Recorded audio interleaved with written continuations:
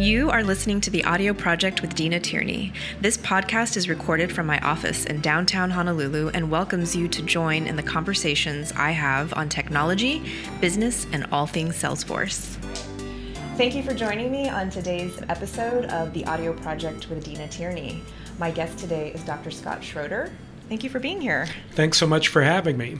I want everyone to learn who you are. I'm excited about an upcoming event, which we're going to talk about in a minute. But before we jump to that, I'm really intrigued by your background. I looked up, not only are you educator, but also manager, operator. Really impressed with your background. So just to kind of frame the conversation for today, if you could start by giving an intro to yourself. Sure. So I'm currently the head of school at Sacred Hearts Academy here in town. And I started that job in July of this year following on Betty White's 30-year plus tenure in that role. So it's a big transition for the school and a big transition for me too, because I've spent most of my career at the college level working as a dean of business schools around the country, probably 20 years at Chaminade in that role. And I'm a management psychologist, so really by background and training, both in my teaching and consulting work, I've focused on how do we create better organizations and make organizations more livable for folks and help them to perform better as well. Ooh, very interesting. Yeah. Very cool. Management psychologist. So tell me about that to start, because I didn't have that prepared, but I'm curious on that. Yeah. So really, I work with managers and organizations on how to make organizations more effective for people. Really with the idea, one book that I read at one point started out by asking the question, how many organizations do you know of that you would wish on somebody you loved?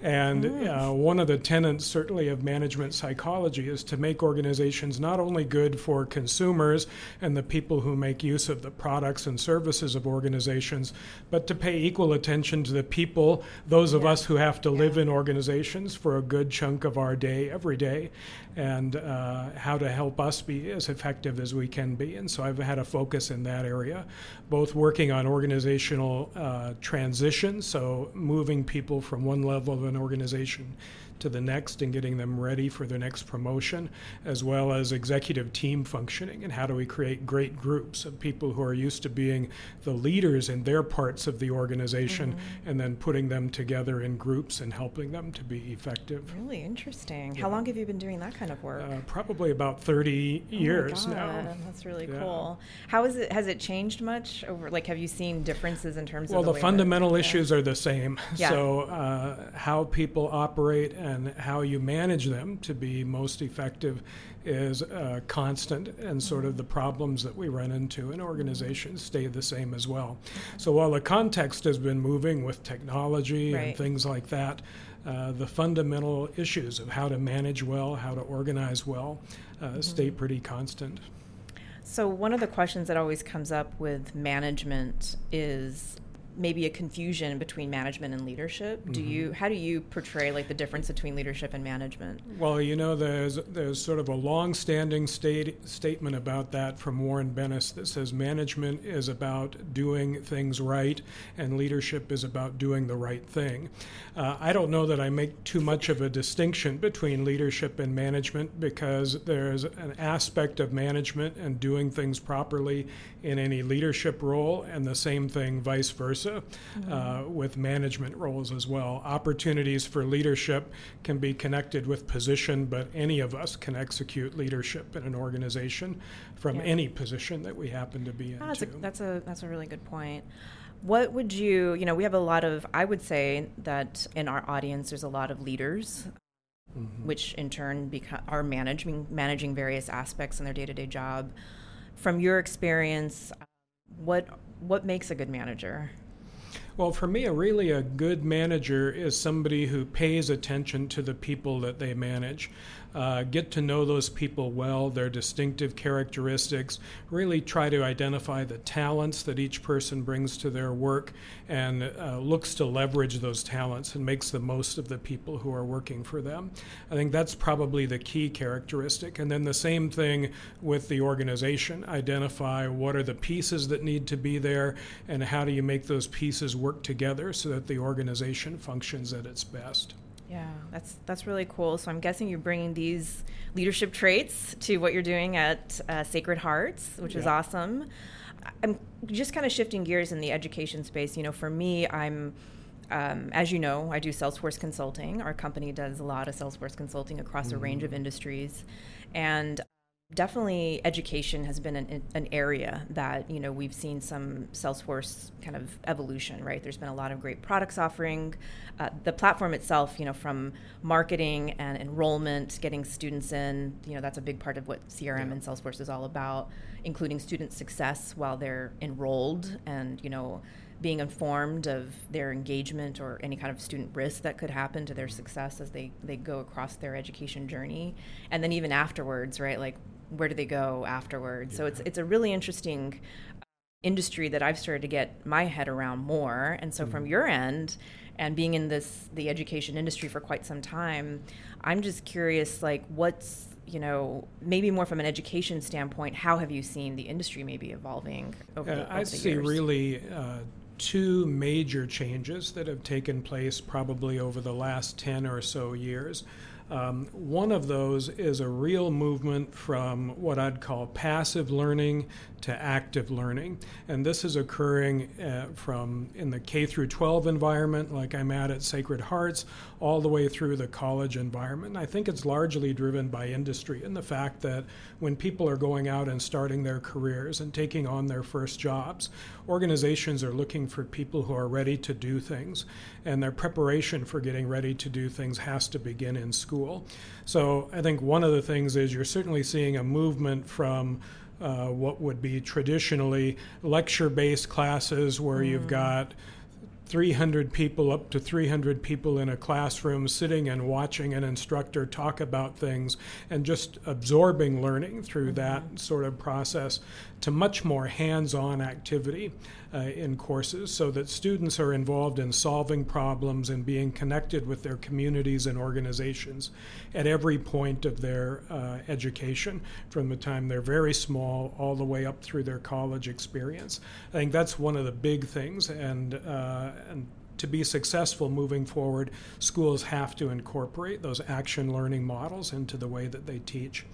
The other thing that I think is significant is the movement of technology into the classroom and use of technology.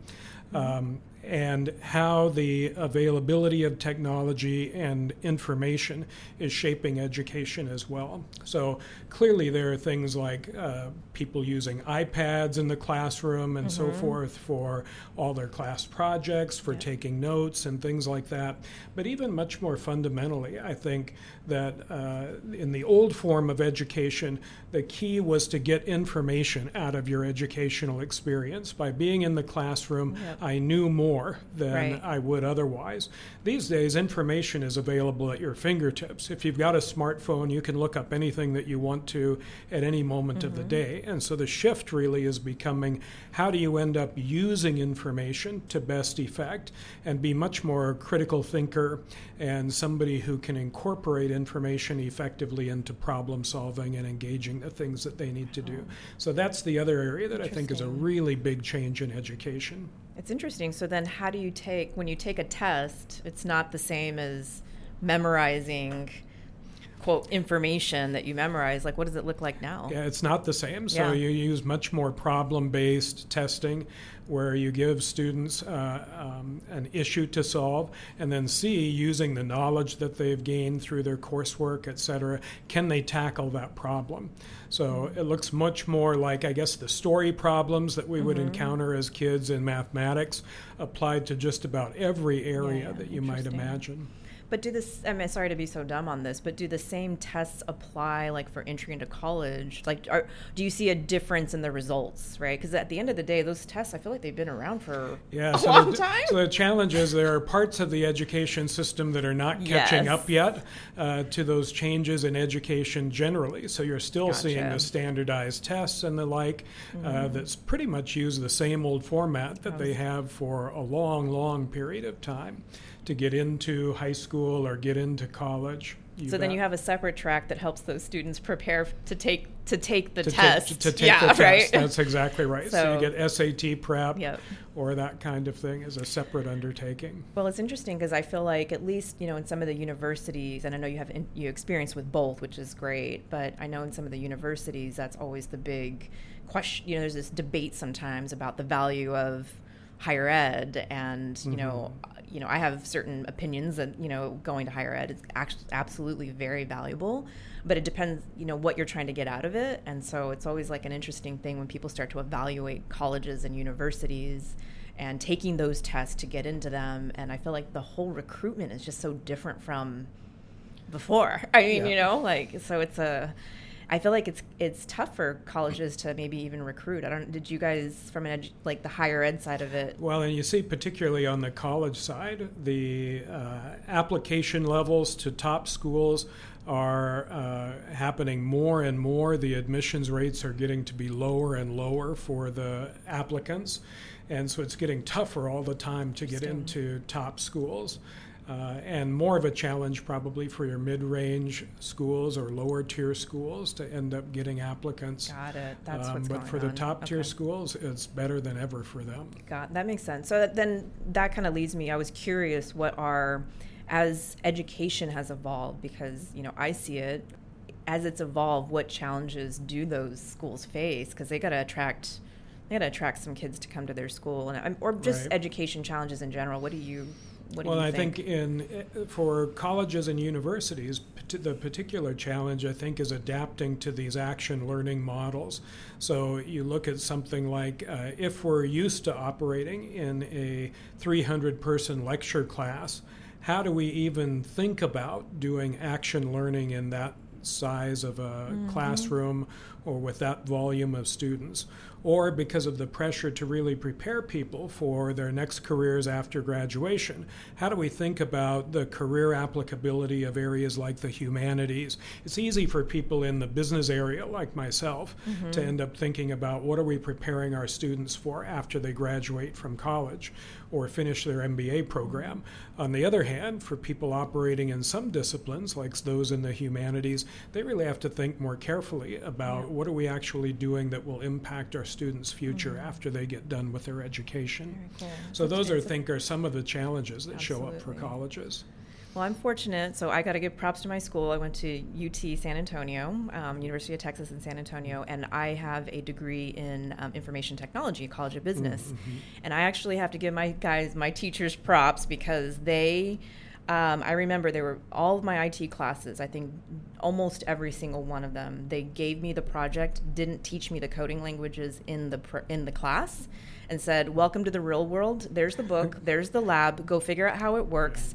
And in class, it was theories, it was concepts, it was how to create the framework for development of a good application design. They would teach those types of theories, but they were like, go figure out the language on your own, because guess what? When you go get a job, no one's going to sit there and show you how to write some syntax. And I feel like that's a cool opportunity that I had that maybe I'll give them some props, because sometimes I taught to other students in the IT programs that even exist today, and they're like, oh yeah, my teacher didn't make me do that. And I was told, here's how you develop it or whatnot. But I will definitely say that was valuable for me as a learning, entering my first job and recognizing no one's going to sit here and tell me what to do. I got to go learn and find the answers. Yeah, and these days, that kind of education is starting even in preschool, where the preschool 3-year-olds, 4-year-olds will be given a problem and put to work as a group on that problem.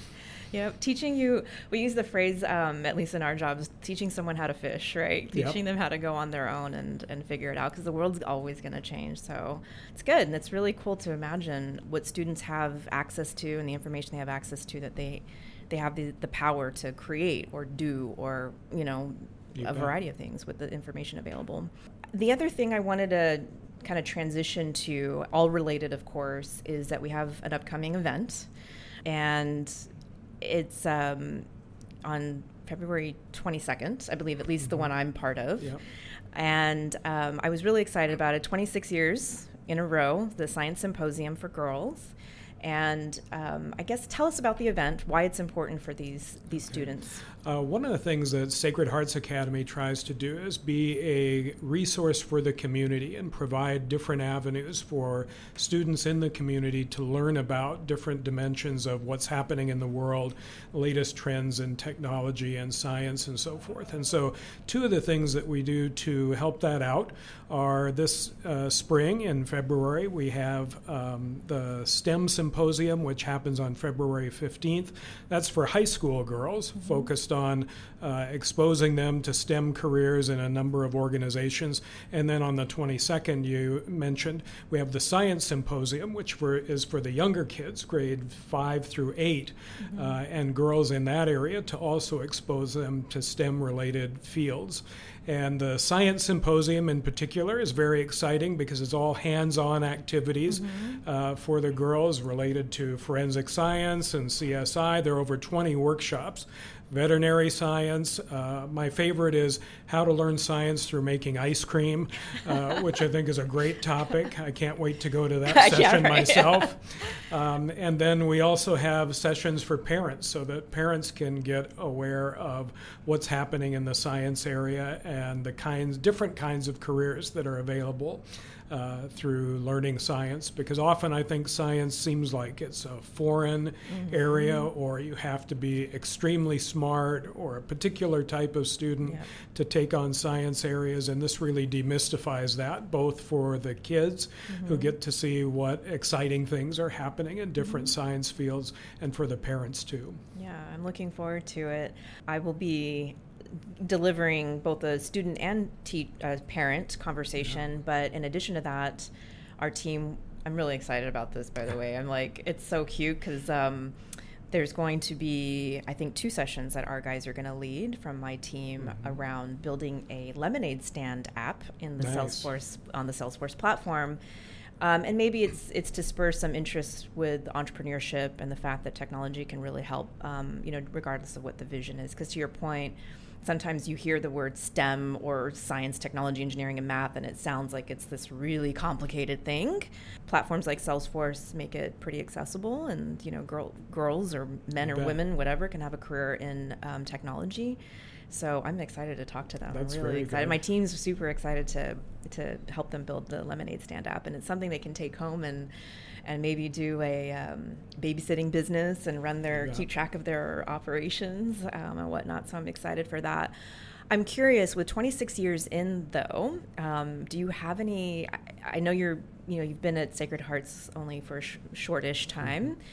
Are there any stories that you've heard of from people who have attended that in the past and now, maybe a few years later, have benefited from?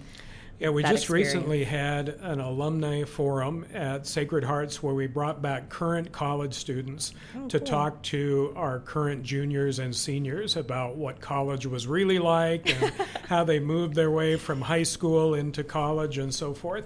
And what was really exciting, both in, I guess, the design area and in cybersecurity, there were students who were now taking those on as potential career areas of focus, and their original inspiration from that started in the Science Symposium. Awesome. And them being exposed for the first time to the design area or to CIS or computer information systems and issues that were happening there. So it's really been an eye-opening experience, and just the hands-on opportunity that was available for them has led to much bigger things as well. That's cool. What are your thoughts on? I mean, you're targeting the parents too, which I think is interesting. What do you see in that space, like the importance of the parent and their role in this? Yeah, of course, parent participation in their daughter's development and career thinking is so important. And just as we have the idea that sometimes the students see of STEM areas as foreign and something that is not as mystifying, and so consequently they don't quite know if it's for them. Same thing happens for the parents, right? And so one of the things that I think is important for the parents is get a tangible feel for the kinds of opportunities that are available in STEM fields. And then the other thing I think, particularly for parents, not just the girls, is that often when they get to see people's science-related or STEM-related careers in action, they get a feel that it's not necessarily a linear process for somebody moving from their experience in high school to college and their careers, and the winding paths that people have taken to their STEM-related careers are often eye-opening for parents. Because often we certainly saw this when I was in college a lot of the time, and even see it somewhat in high school. The parents have a really predetermined path for their sons or daughters, if we're looking at people in college, daughters if we're looking at Sacred Heart students, where they think they need to have their career identified when they're in third grade, and then they're going to follow this year after year till they get through high school and then on to college. And often the stories that people are telling in either the Science or STEM Symposium are not like that at all. And they're very varied experiences that people have had over time that lead to where they're at now. Yeah, that's a key message. It's funny because I did a talk over at a high school in town, specifically for the girls students. And afterwards, we had sort of this little breakout, and a few girls came up to me and we were chatting. And we got to talking about their parents and what their parents are talking to them about as it relates to their futures and their jobs or whatever. And a lot of these girls are saying that they get a lot of pressure from their parents. I think someone so far is saying that their parents were pulling up job boards and asking them, do you want that kind of job? Do you want this kind of job? And they're like, they don't even know what they mean, at some extent. So I think it's fantastic to have the parents be part of this and help them see. And I think to an extent, a lot of the skills, at least in my field, the jobs that students will have that are the kids that are in 8th grade, by the time they get a job, they may not even be the exact same skill that exists today. I mean, definitely. Salesforce didn't exist when these things just don't exist, right? And so I think to recognize that it's hard to predict what that will be, and to your point, whether the path goes a lot of different ways or the technology or whatever the field doesn't exist, kind of opens you up, frees you up a little bit to say, let's not be too hard on ourselves. Let's just, move ahead and, problem solve as we go. And we often talk to parents about that many of the jobs that their sons or daughters will go into eventually don't even exist today. Exactly. And so what's really important out of an event like the Science Symposium or STEM Symposium is just exposure, allowing the girls to see the variety of things that are out there and get to sort of have hands-on experience with them. Yeah, exactly. So were you a good student? I was a very good student. Okay, on the record, you were a good student.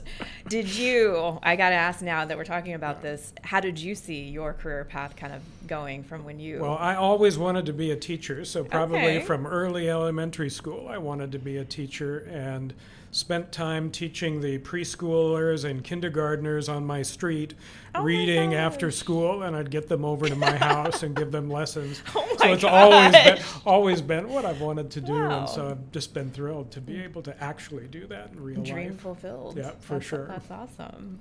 All right, well, we'll start to wind it down. I do have a question of the day for you. What is your best management advice? I think I'd probably make 2 points. One is it's really important for all of us who are in management roles, any of us working for that matter, to really recognize that everybody who comes to work every day, almost all of us are trying to do good things. So a lot of times we think of people who make a mistake here or there or don't succeed at something as in one way or another trying to sabotage their organization, do in their boss or something like that. And for the most part, most people are coming to work trying to do good things. And in our management roles, it's really our responsibility to set the stage for them to be able to do the great things that they're capable of doing. And then the other thing that I would say is really recognize that the people that you manage are all different. Each one of us comes with different experiences, different perspectives, different talents and abilities. And so treating people, often we think in organizations in our management roles, we need to treat people the same or similar to each other. What we really want to be doing to maximize their effectiveness and success is treat them as individuals, get to know them as individuals, and try to leverage their particular strengths. So those are the things that I think really go a long way to effective management or leadership. I love that. It's a very positive thing to end on. Yep. So with that, we will conclude today's podcast. Thank you so much for coming. Thanks so much for having me. I'm super looking forward to the 22nd, and I will see you at that. Definitely. At the Science Symposium. All right. Thank you.